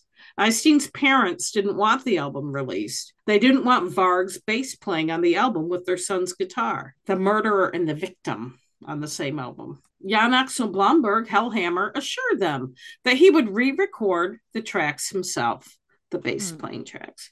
But since he didn't play the bass, he was just bullshitting them. Right. And the album was released with Varg's bass playing on it. In the book, The Lords of Chaos, Vegard Tveten, aka Ishan, said several years after Eystein's death, quote, "There's no discipline in the scene anymore, like earlier around in the shop. A cult developed around the memory of Euronymous." Also in the book, a friend of Eystein, Anders Odden, said, "It wasn't odd that he ended up getting killed. He thought he could threaten to kill people without it having any consequences. I think many people felt relief once he was gone." Another musician, Erland Eriksson, said, "Nobody was there to boss them about. The black metal police were gone." Varg continued his music and his right-wing extremism throughout his prison sentence and afterwards. He had a YouTube channel with 250,000 followers, but it was removed in 2019 because of his racist and misogynistic rants. But you can still find stuff online. I watched a few and I wished I could punch him in the face. He has also written a bunch of books, which I will never read. He's changed his name to Louis Cachet, but he still goes by Varg Vikernes. Bard Eythun also went back to music once he was released. In early 2019, a movie called The Lords of Chaos came out based on the book. It looks dumb and cartoonish from the clips I watched. To me, it seems to be glamorizing the idiocy of the genre, and maybe it's supposed to be campy, I don't know. But the suicide of one person and the murder of another in one band is not something to be flippant about. And don't forget, there was another murder victim, Magnus Andreasen in Lillehammer, murdered by Bard Eythun. The director of that movie, Jonas Åkerlund, was the drummer for the band Bathory in the early 1980s, so he does at least remember some of it. He told The Guardian in 2019, "The sound we created was a mix of what we liked and the whole punk thing, but playing it fast, which wasn't really what metal was about." Bathory's music was dominated by the lead singer Quorthon's voice. The Quorthon's the one that got the guinea pig head, which, like many of them, was a croaky wail. Jonas also directed that awful video, Bewitched by Candlemas, I saw. He was probably a teenager when he did that, and it looks like a teenager directed it. I'm not going to try to say this guy's Norwegian name again. His stage name was Dolk. It was one of the founders of the band Kemfar, said, "Christianity never suited Norway, and it never belonged here. The black metal scene reacted to that. We needed something to be opposite to." Jason Anop, who wrote the Kerrang article back in the day, said, "Black metal is a wonderful subgenre with very specific style. It sounds like evil, ranting demons laying waste to a snowy Scandinavian forest. It was atmospheric with a deeper approach than what the death metal scene was doing. You could travel within it. It was a way to express your inner demons." Varg Vikernes was none too pleased to find out a Jewish actor, Emery Cohen, was playing him in the movie. Of the movie, Varg said it was slanderous garbage. He said, "I have never participated in a threesome in my life," which leads me to believe the movie is making the boys' sex life a lot more glamorous than it probably was. The release of the movie caused a lot of looking back at Mayhem. A lot of it can be taken with a grain of salt.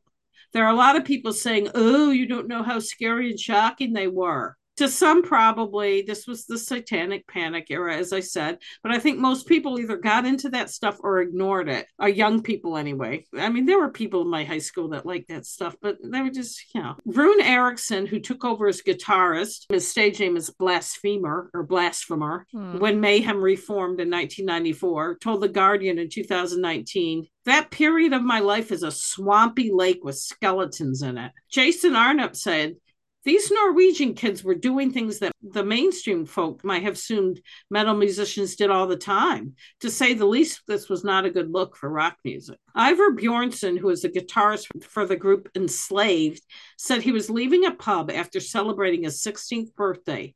A guy yelled, you fucking Satanist, and kicked him in the head. This was in the 1992-93, around the time of the church's burning. Rune Erickson said, the cops came to my parents' place late at night just to go through my room. I was 17. They were trying to find something that connected me to something.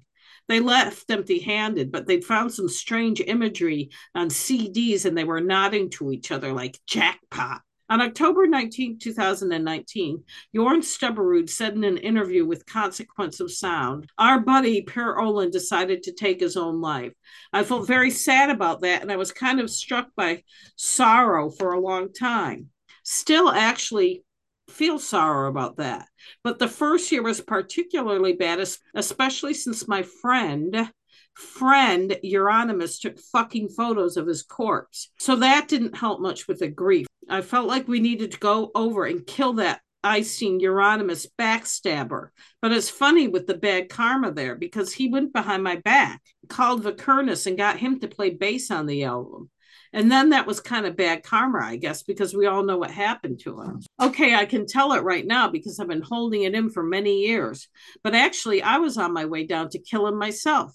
And when it happened, I saw the morning paper thinking, fuck, I got to get home to my place and get all these weapons and drugs and shit I had in my house, because they're coming to my house because I'm probably going to be the number one suspect for this. But little did I know that the Norwegian police already knew that Count Grishnak was going down also to kill him, because they bugged his phone, and he actually talked about the killing before he went to Bergen. So the cops knew that he was coming. Actually, he must have meant Oslo, but whatever. So they probably were thinking to themselves, we didn't nail this guy for the church burnings, so let's nail him for murder and get rid of this fucking guy in Oslo at the same time. So that's basically what happened. And then in a follow-up question to him saying he was going to kill Eystein. But yeah, okay, I'll tell you straight up. I wanted to kill that fucker in the end. Imagine that somebody you think is your friend coming home and finding your other friend killed themselves and took pictures of their dead body. Who the fuck in their right mind would do anything like that? Everybody should have a little bit of intelligence to know that it's got to be somebody completely stripped from empathy and normal emotions and really a bad fucking person. But now he's a fucking hero. And it's like, okay, I've always talked good about him.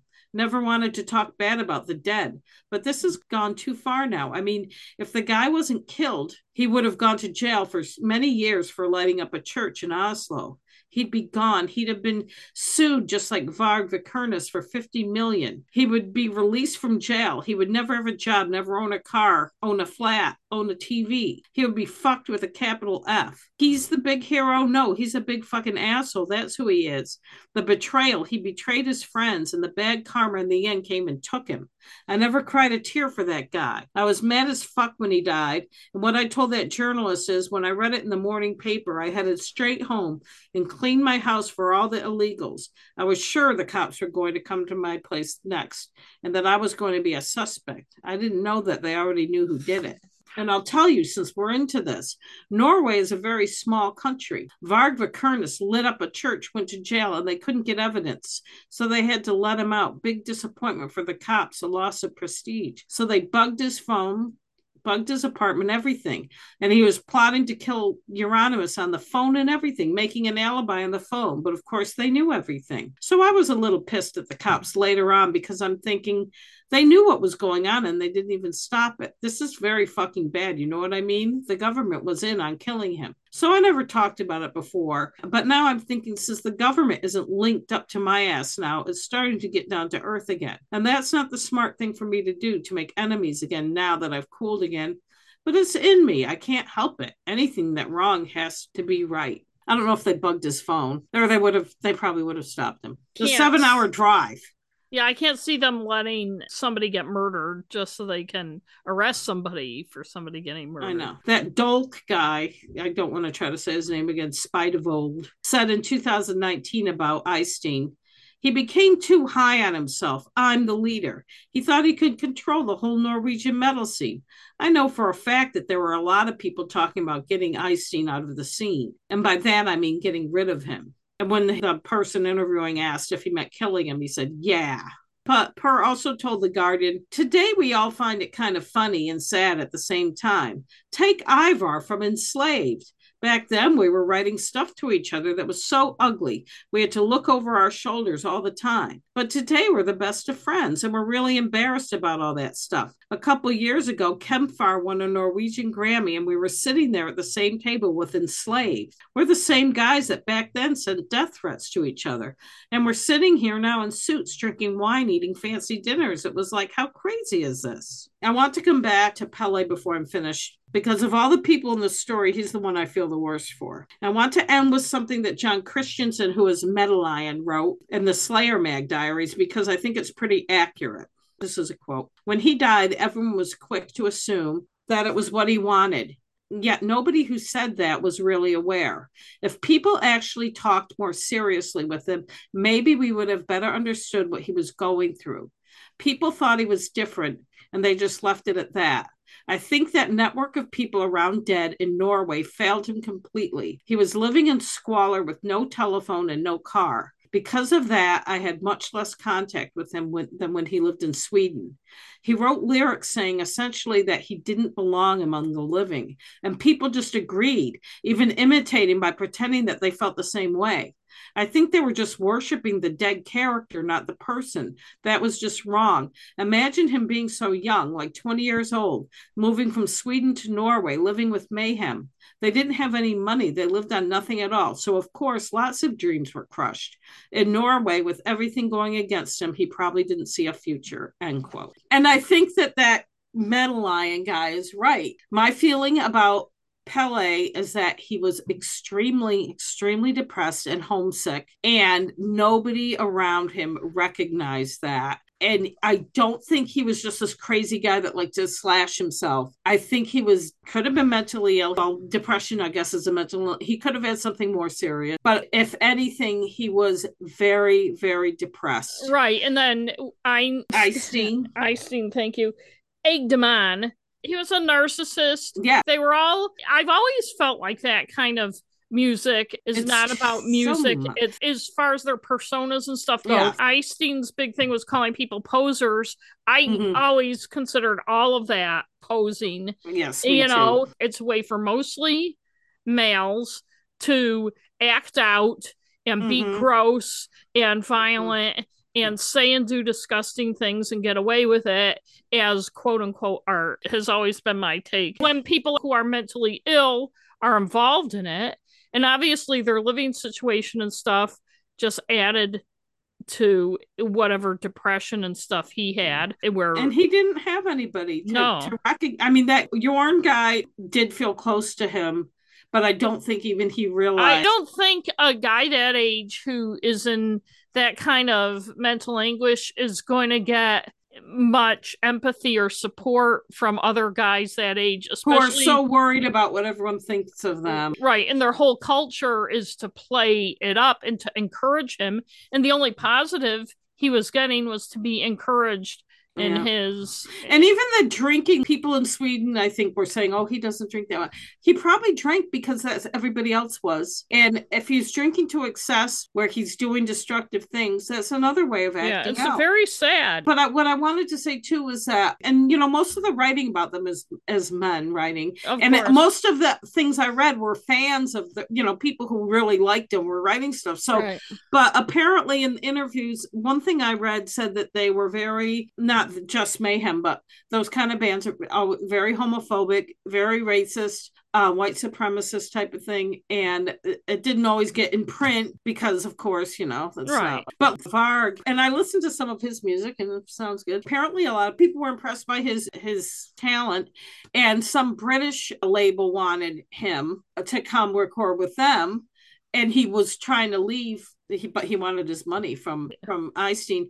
But he went to meet them, and apparently once they met him, they did not like his political views because he's wicked white supremacist. If you look online, there's still videos of him on there. And he says stupid shit about women and stuff too. It's like, fuck you. Yeah. I mean, he's just an ass. I think Einstein was one of those narcissists and stuff that people could see. But I think Varg was the kind that you can't really see. But the fact you can stab someone 23 times for what? His story sounded so fake when he was saying it. Bullshit. And like I watched the video of him telling whoever, and he thinks it sounds plausible. Like that's the thing. People, they think it sounds plausible. It's like, no, why would he kick you in the chest for no reason? Even if he was planning on killing you, why would he let you in then? Right. It didn't make sense. That was good. It's interesting that your daughter is familiar with that story. Well, she just knew. She told me Euronymous got murdered. And I'm like, oh, that sounds interesting. But I didn't know about poor Pele and his suicide. And but how does she even know who Euronymous? The internet. Oh. She doesn't listen to that kind of music, though, she said. Because I told her, I said, I don't think you should be listening to that. That's just a lot of it's Nazi shit. And she's like, it's misogynist. So she told me today, I was listening to that "You Are Bewitched," that stupid one with the video, and she said that's doom metal, not death metal or black metal. And I'm like, oh, I didn't know there's so many metals. Yeah, and all I can think of is Spinal Tap. I know, me too. When you talk about it being purposely campy, I don't think it is, but you can't help but feel it's campy. Well, when you see it was like, okay, I'm going to watch this Venom video because these kids all liked Venom. And it's just so dumb with his leather things on and whipping his hair around. I'm just like, okay, it's just so. Well, even back how can then, you even take it serious? Anyway. So, do you have an NW? I do.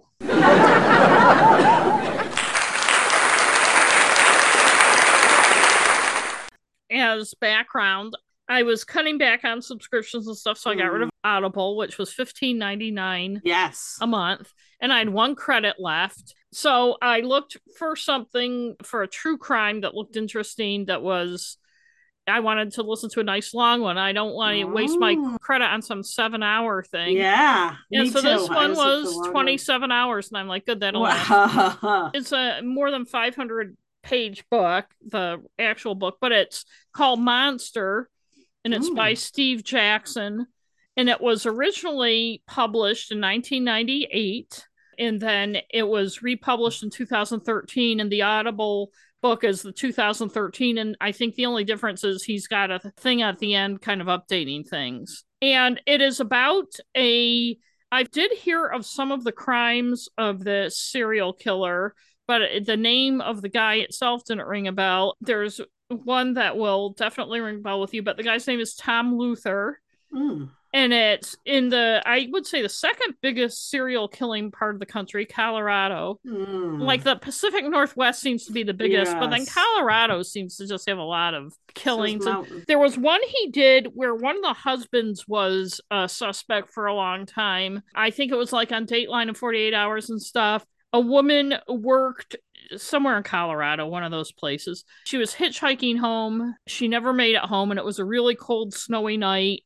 They found her killed in a field, and another woman had disappeared the same night, and they found one of the other woman's socks where she was found. I remember that. Yeah. So for a long time, her husband was the suspect. Her name was Bobby Joe something. Her husband was the suspect. I'll just go into the categories, and we can. Reenactments doesn't apply with an audiobook. But I think this is where we sometimes talk about the audio itself, the reader or whatever, right? I'm not taking anything away. The reader was very good. I didn't write down his name, and I don't want to look it up on my phone right now, but he had kind of a gravelly voice and like a Colorado accent. And he did a very good job. It's the kind of thing where when you're listening, he was good enough where you think the reader is the author. You know what I mean? When you're listening to one where it's like that. And it's funny because when he did women's voices, he kind of did like a higher pitched thing, and it was just kind of funny. But he did a really, really good job. Just his tone and his voice is just this dry, Midwestern cowboy kind of thing. So that was good. Okay. Narrative cliches. Oh, wait a minute. Before I even get to that, I'm taking away a point for excessive propaganda. It's not one of the, and for listeners who aren't familiar, it is cops are the big heroes. Everything they do is great. Everything they do is wonderful. As much as police complain about how misunderstood and mistreated they are, they benefit from extreme propaganda from shows like Law and Order and all that shit, and things like this. They benefit because basically the book, there's a cop who is determined to nail this guy. The cop's name is Scott Richardson. The writer does a good job of really characterizing people and getting into them and making you feel them almost a novel type way. When I get to storytelling, I'll talk about that, but I am taking away a point for excessive propaganda. Right. But anyway, so narrative cliches, I'm taking away a point. There were a lot of things. For instance, the cops are always right. Everything they do is fine when they lie to people. It's great. They're getting one over on people and stuff. The public defender or the defense lawyers are evil. Everything they do is wrong. Everything they do is bad. The biggest narrative cliche is something that I've noticed in more and more books and documentaries and podcasts about serial killers, almost every single one, and it's really, really bugging me a lot, and that's the mother is always to blame. Yeah. She was either cold or smothering, abusive or absent, didn't stand up for him. And all these guys, almost all these guys, and they're all guys, these serial killers, had abusive, horrible, misogynistic, mean fathers. But yet somehow it's the mother's fault. And I think it's because the narrative is driven by men. And if a guy is killing all these women, it must be because there's some woman that pissed him off. Like with Ted Bundy, it was his girlfriend and stuff. But I'm sure there are things about Ted Bundy's mother people have said. And like this, the guy kept making a big deal about how a lot of these young women this guy attacked or killed looked like his mother. But the cops would say, did she remind you of your mother? Well, when she was yelling, she sure did. And everything. And he claims his mother was abusive, which the author lets us believe. And then way at the end of the book, the guy's sister said, no, our mother wasn't abusive. But he doesn't question that. And I'm like, why, when these people are pathological liars, and the book makes it clear he's a pathological liar, but yet they always believe these guys when they say they were taken at face abused value by their mother. One thing these books never say that I think is more of an explanation of why they're serial killers and their mother was either cold or smothering or too supportive or not supportive or whatever, is that society supports and enables misogyny. And if you're a psychopath, and if you're prone to violence, and if you want to kill people, kill women, you're pretty much supported in that until somebody finally has enough and arrests you. Most of these guys grew up in paternalistic, misogynistic families where the father beat the mother and everything, but it's either there was a problem with the mother or they're quote unquote just plain evil. Nobody ever says. Exactly. And it's funny because this book has this thread of, and granted, it was written in 1998, but this thread of casual misogyny and sexism that goes through it. And like the author never questions things like one young woman that this guy beat up and her next door neighbor came running out and basically saved her. She and the next door neighbor both had to take polygraphs. And the author never questions why victims have to take polygraphs. And it's funny because I was reading another book at the same time that was written around the same time about the Connecticut Valley killer in New Hampshire. And a couple victims, and that had to take polygraphs. And the author, again, another male author, nobody's saying, why are the victims taking why is this the only crime where victims have to take polygraphs? And things like one of the women who got away from this guy, that one who had to take the polygraph, whose neighbor came out and saved her, the cops thought a long time it was her ex-boyfriend and stuff, even though it was obviously this guy. And nobody takes that one step further and says, why are the cops not believing her when she can describe the guy and everything like that? So this misogyny, that narrative cliche, another thing is a woman, they make this point, like the cop does and the author does, that she's a quote unquote true victim. that she's this sweet church-going, you can't say anything wrong about her type thing. And that's another cliche. You don't see it as much anymore, but you did then. And which is another thing that enables this guy. Mm-hmm. Like, if somebody has to prove she's pure as the driven snow in order for people to want to get this guy, then there's a problem. Another narrative cliche is the whole justice for the family thing, which you hear and everything. I really want to get this guy because I want justice for these families. And I'm like, I understand that.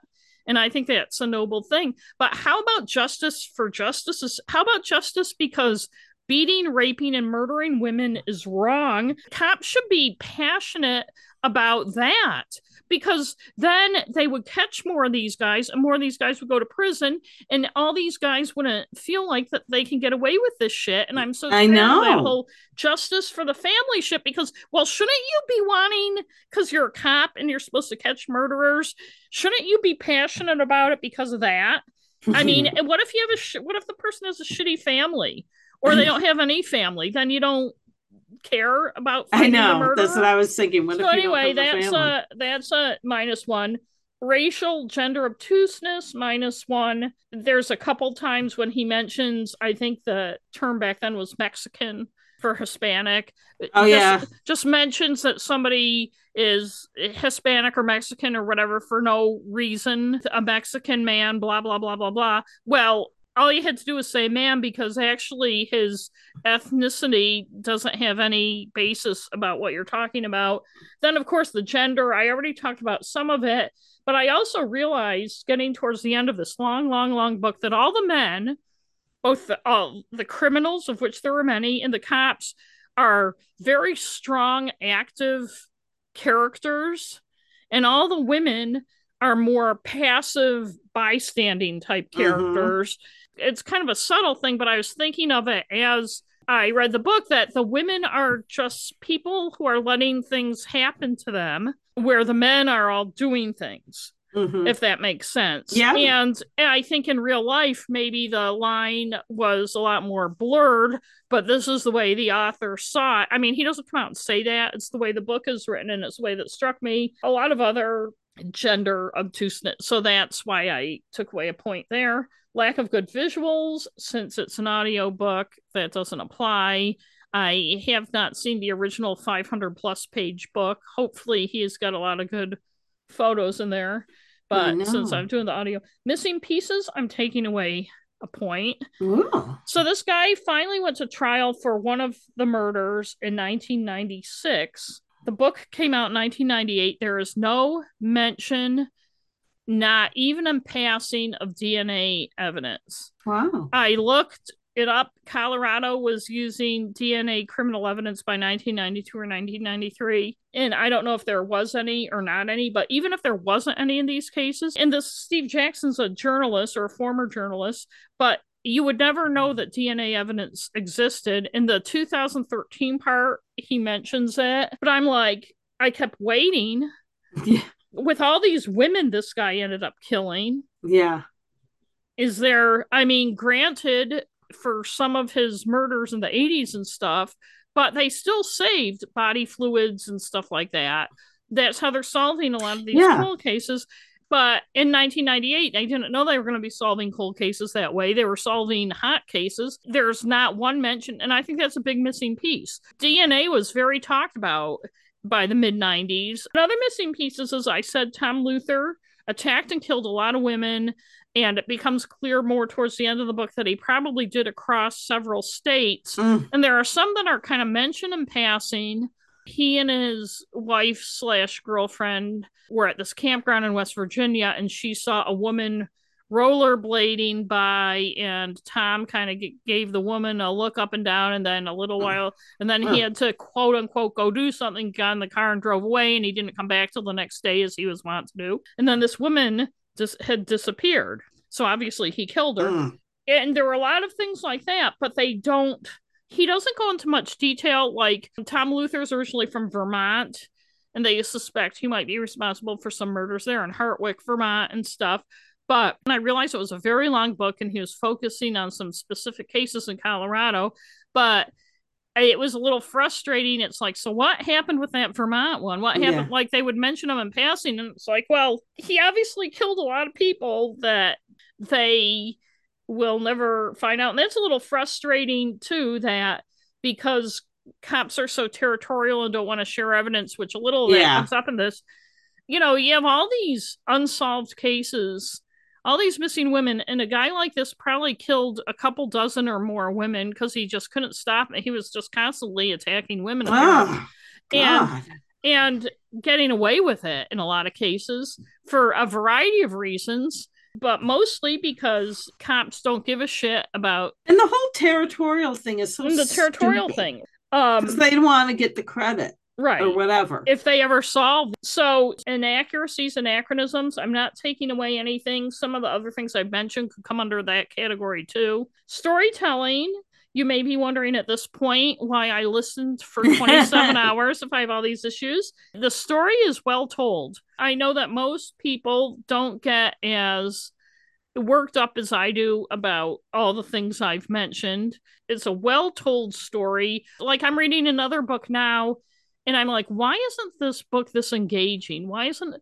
And I realized because she's writing it almost like a newspaper story, where she's telling what happens and then has quotes and stuff.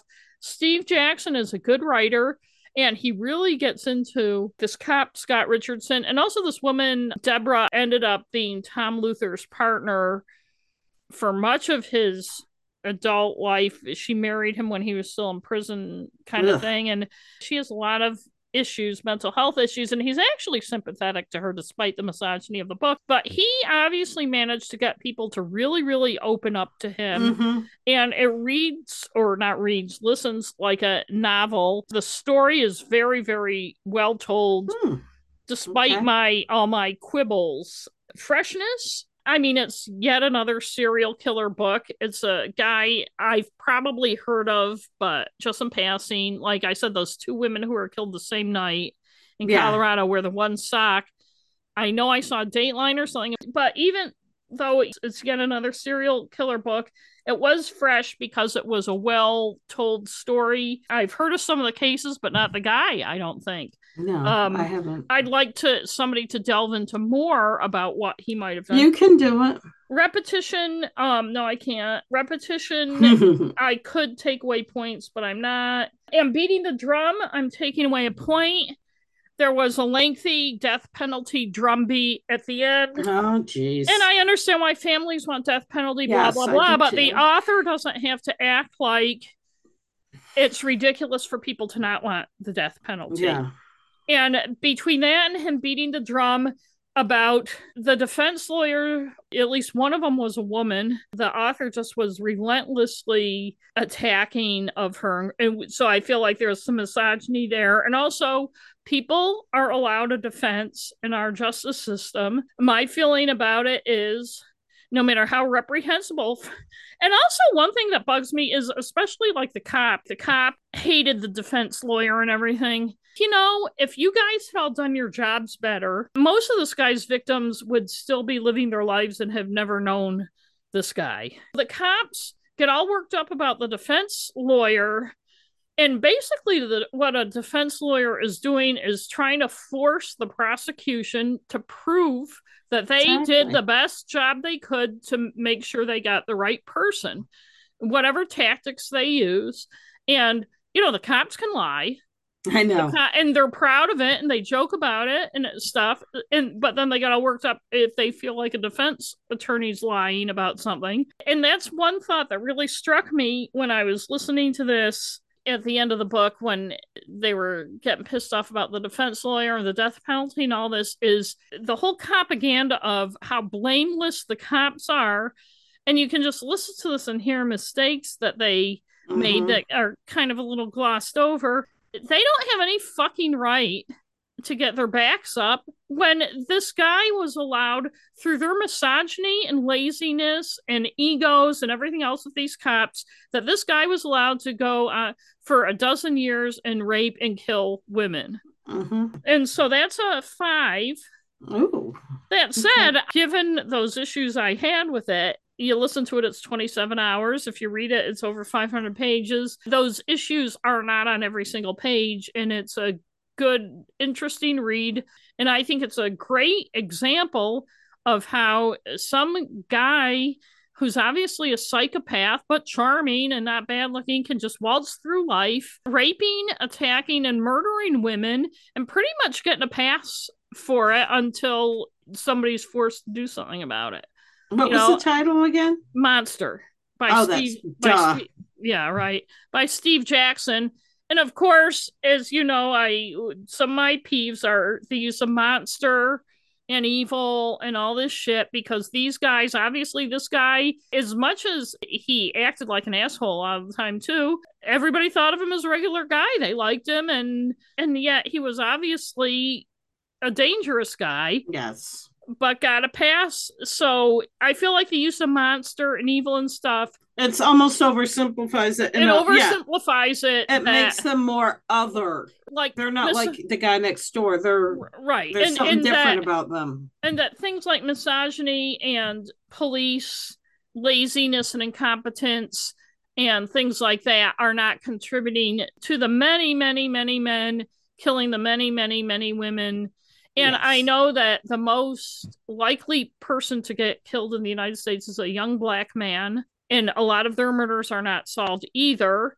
And that's an issue for another day. Basically, this paternalistic society and the misogyny and the fact that men are allowed to... Your story was a perfect example of how men are allowed to act in dangerous ways where dangerous things happen, from casual sexism that we still see every day in our lives to misogyny and stuff. It all adds up to much more than a mother who's either not affectionate enough or too affectionate or whatever.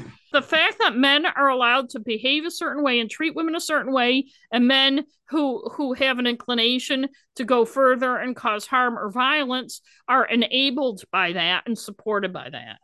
And so that's my 2 cents on that. That's my TED Talk. I've never listened to a fucking TED Talk in my life. I have. Know what they are. I could never figure out what TED... I know I've been told what TED stands for. But... Technology, education, and something. That's boring. I know it's... No, it's... some of them are good. They're just basically people telling you, it's just like a lecture. Well, it's getting late, so we gotta go. I know, I'm tired. Thank you, everybody, for listening. Yeah, thanks for listening. We're sorry we didn't thank you last time. We forgot to say goodbye last time. We got off that I edited out on a 20 or 30-minute discussion of that documentary about the disappearing plane and stuff like that. I know, I gotta mostly watch me that. And Liz, and you just kept saying I gotta watch that, and then we forgot that we hadn't signed off, so why don't we sign off? Bye, everybody. Thank you. Say hi to Aunt Momo. Hi, Kabibi. Oh, you pretty girl. You're so sweet. My podcast. Yeah, let me take one of many screenshots that I never... No, don't get that close. It looks creepy. Oh, yeah, that's a good one. Yeah. What a pretty girl. She loves her mama. She loves me.